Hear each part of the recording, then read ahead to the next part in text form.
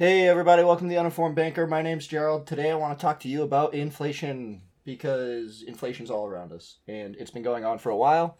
And for some reason, the Fed and a lot of other people are dumbfounded that it happened. Well, first, we should go over what inflation is. Inflation is just the devaluing of the currency.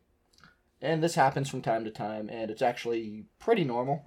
It's just to the extent. It's kind of like pizza. You can't eat pizza every day, but you can have pizza like once a month or something and hopefully not get a clogged artery. But the issue is inflation is addictive, and there's a lot of people that believe inflation should actually be kind of like a permanent type thing because there's actually a few reasons. But I want you to also know where I'm getting this information from. It's from actually a book that's 85 years old right now. It was written by Roger W. Babson. He's the guy that the school, Babson College, one of the top schools in the country for finance, is.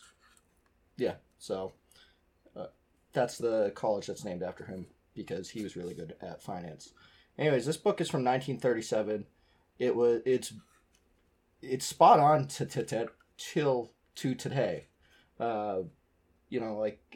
There's also a couple of things that are really interesting to read about, like what the view was on the New Deal during the time, and how they looked at the gold standard, and a few other things that I just found it really interesting. But most of the stuff that he says in here is actually spot on and still relevant to today. I still can't say that. That is really hard to say. Anyways, so I recommend getting If Inflation Comes by Roger W. Babson. I will, hopefully by the end of the week, I will have my website updated so that you can click on a link and buy a book from Amazon through me. I'm not selling them. I'm just going to do like an affiliate thing because these are books that I've already read and I personally think you should have, like you should own, because this book I know I will I will be referencing a few times throughout my life, and it was a really good book to read. It was about 200 pages, pretty cheap.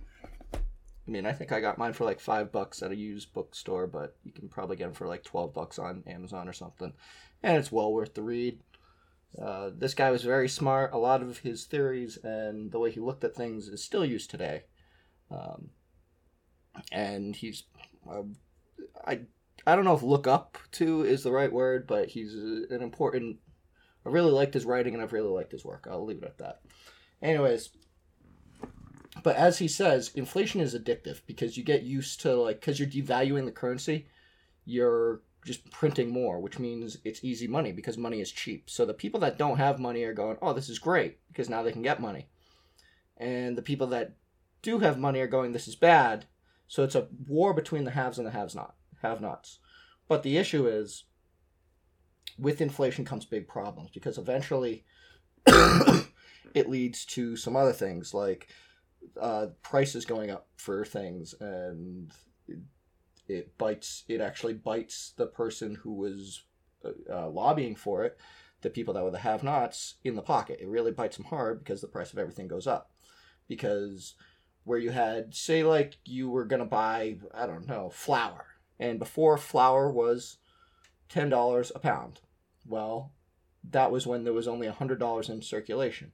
Well, now there's $300, so why should the flour stay the same price? Especially because now they have to pay the person that's making the flour more.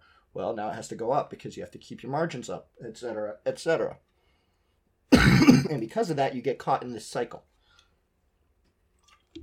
And like anything, inflation is addictive. You know, you want to keep printing money because you want like more money to be accessible, but it's not good. It's a stimulant. It's used for like hospitals use stimulants all the time. If your heart is like weak, they'll give you a shot of adrenaline to keep you up while they work on you, and then you're fine and it's all good. But they don't keep shooting you up with adrenaline for like 5 days because then your heart would explode. And that's kind of like inflation. It's a really hard stimulant to kick. because everyone likes positive things. They want to see their balances going up, this, that, and the other thing. But no one wants to hurt themselves, which makes sense. But you actually need to hurt yourself. You need to go, all right, we don't need stimulus anymore. And you need to stop that. And inflation is just basically pumping money. It doesn't matter which way you do it. Like if you cancel student loans, now this is gonna annoy a lot of people, but if you cancel student loans, that's literally pumping trillions of dollars into the economy, because now that money isn't promised to the banks anymore, and it's free to be used on other things. And now people say that could be positive, but that's actually inflationary, and that will cause big problems because, number one, you've also destroyed the rule of law. Now people don't need to pay back what they've borrowed. That's a big issue. Now, I'm not saying that everything on the student loan front is hunky-dory. I think there are some major flaws in it, and I can get into that in another segment. So please, until I get into that segment, don't pass judgment yet, because I do have some thoughts on the student loan, the whole deal, and they may surprise you. So just let it go until I get to that segment. But anyways, getting back to inflation. So that creates inflation. Anything that gets money into someone's pocket faster creates inflation. So when our banking systems changed and the internet came around, that was an inflationary pressure because it was quicker. Money got into people's accounts quicker, which means they could spend it quicker, and money was more accessible. So it didn't cost as much to process that money. So that was an inflationary pressure because it changed basically the environment of money, because it's a huge ecosystem. So inflation can come from any number of things, but oftentimes it comes from central banks stimulating the economy. Once again, I apologize for the coughs. I'm getting over Corona, and you're just gonna have to deal with it because I'm not great at editing, and that's just gonna be there. So, anyways, getting past that. Inflation. There's a few different things that happen with the wheel of inflation. First, inflation comes because there's a shock to the economy. So the banks start inflating the money, and stock prices rise. The amount of money that people have rises. Wages rise, and eventually that leads to higher commodity prices, which ends up biting people. But the other thing that you don't talk about is called credit inflation, because after the banks stop printing money, well, there's still all this money, which means you can actually, it's kind of like margin. If you have $100 and the bank's willing to lend you on 50% on what you have, that's great. So now you're basically printing money, but it's not money. It's credit. So you have credit inflation. That happens with corporations because then they start printing money through bonds, with junk bonds, etc. And they do that because, well, hopefully you don't invest in a company that does this, but they do that because, commodities are going up. So they need to borrow money to actually pay for the commodities, where before they could pay for them just with the money they made off of what they were selling. But because of the sharp increase in prices due to inflation, they need to borrow money. And that creates a bad cycle.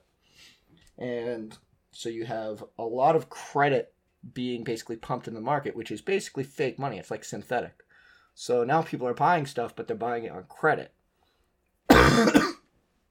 And eventually, it comes to a stop.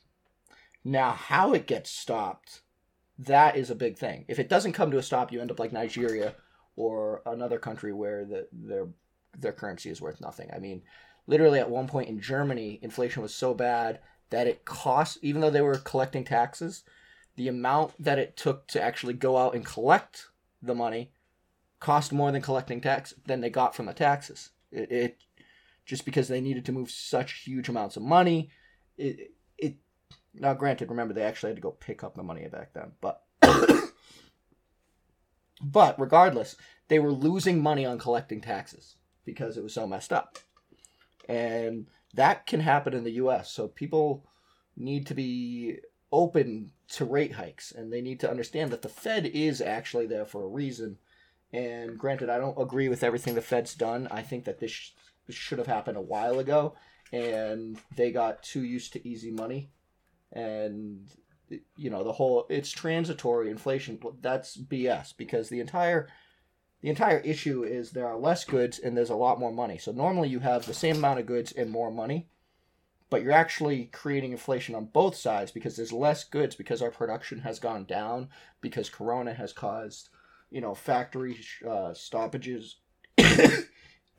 in Vietnam, in China, all across the world. Factories get shut down. Now there's less things, but you've also have banks pumping money into their economies. So now you have more money just circulating around the world. So you have less things and more money. Normally it's just the same amount of things and more money, but now it's basically inflating on both sides. So going off of that, the other issue is the supply chain is so messed up. It was actually already broken beforehand, but it wasn't that broken. Now it's like, instead of having a cracked pot, you have a smashed vase.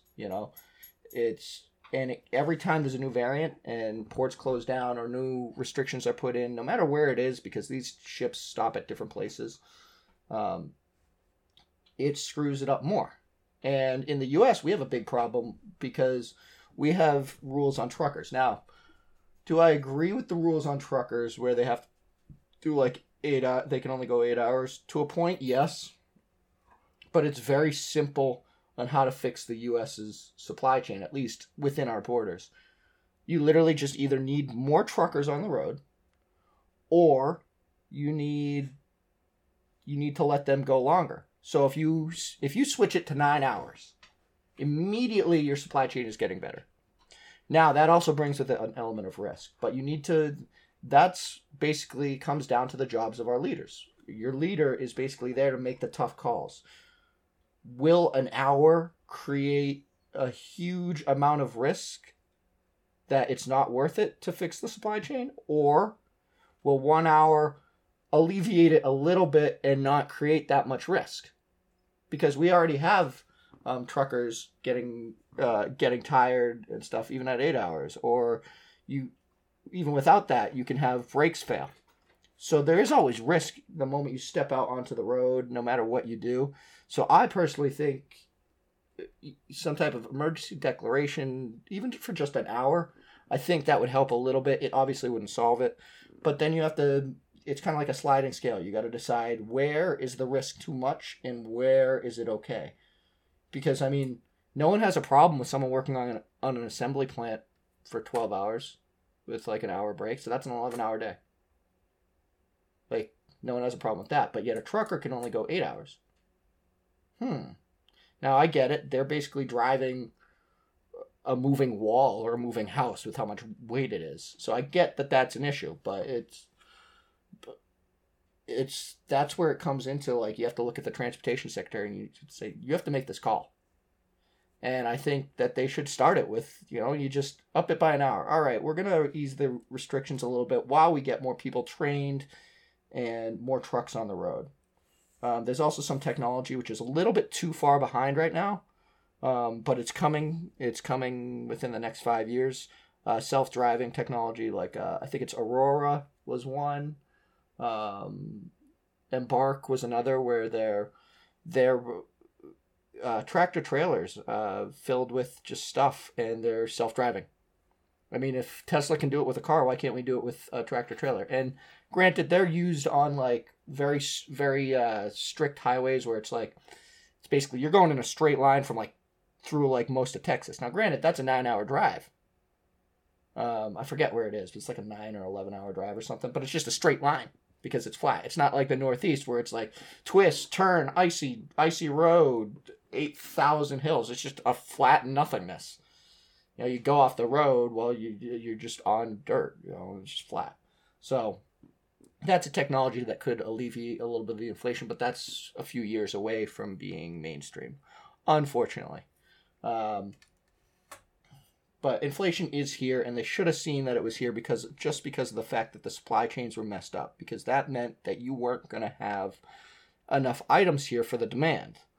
And if you don't have enough items for the demand, then prices go up, and then people demand higher wages because the cost of living has gone up, which means that everyone that's making stuff here has to start selling their stuff, and that just creates inflation.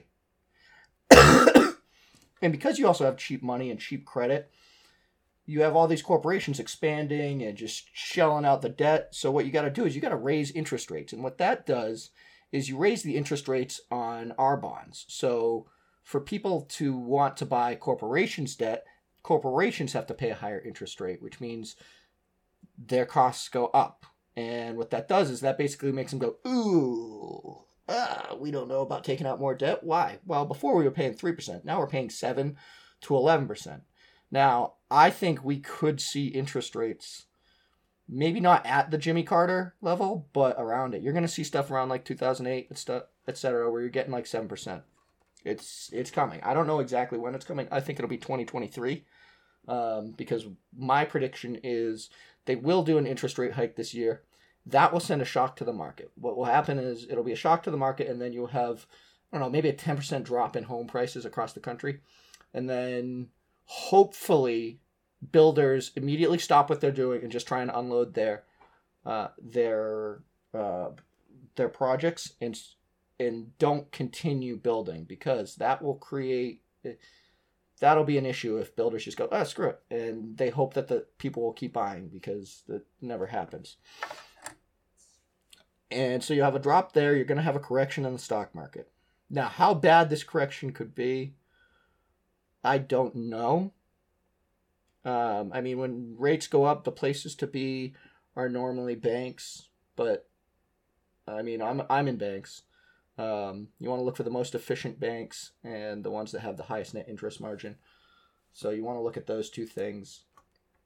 But it's a little bit weird because they make their money off of how the rest of the economy is doing as well. So they invest, etc., etc. But when the rest of the economy doesn't do good, even though they're making money off your deposits, they're still not making that much money. So it's like, I don't know how that's going to play out, because I haven't been around for this. I wasn't alive. I'm just going with what my gut's telling me, but my gut's also a little bit meh.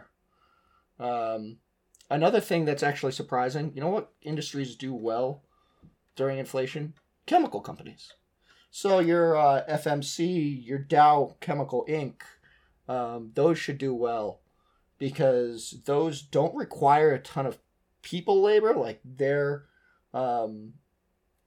plants don't require a ton of people, so they're not as impacted by wages rising. And the higher up they are, the better. You know, the higher up they are in the product stream. So, you know, like, you don't want the end user. You want the guy that's like, yeah, I just got the oil in and I'm turning it into this film or that film, or I'm making gunpowder. I don't know. I'm not a chemist. But you want to be in like midstream towards the very beginning. You also want to find companies that have a large stock that bought at the very beginning of inflation, so they have a large stock of materials, because you're still going to be buying now, but the less you have to buy right now, the better. But because it's so long, you can't buy enough, because you're going to be paying a premium on storage, and then you got degradation of materials, so that's not as realistic as it used to be. But either way, you want people that can efficiently manage costs, are being efficient about their debt, while also taking advantage of the fact that right now is the time to do mergers and acquisitions, and that are able to manage their staffing. So that's what you want. Banks, chemical companies. Once again, this is not financial advice. This is just what I've read and what I've seen. So if you have time, get If Inflation Comes by Roger W. Babson.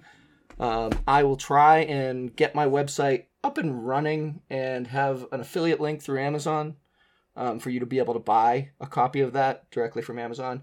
And if you can help me out and buy that through my website, that would be great. I'm going to be working on it. It should be out by, the 24th and ready to go.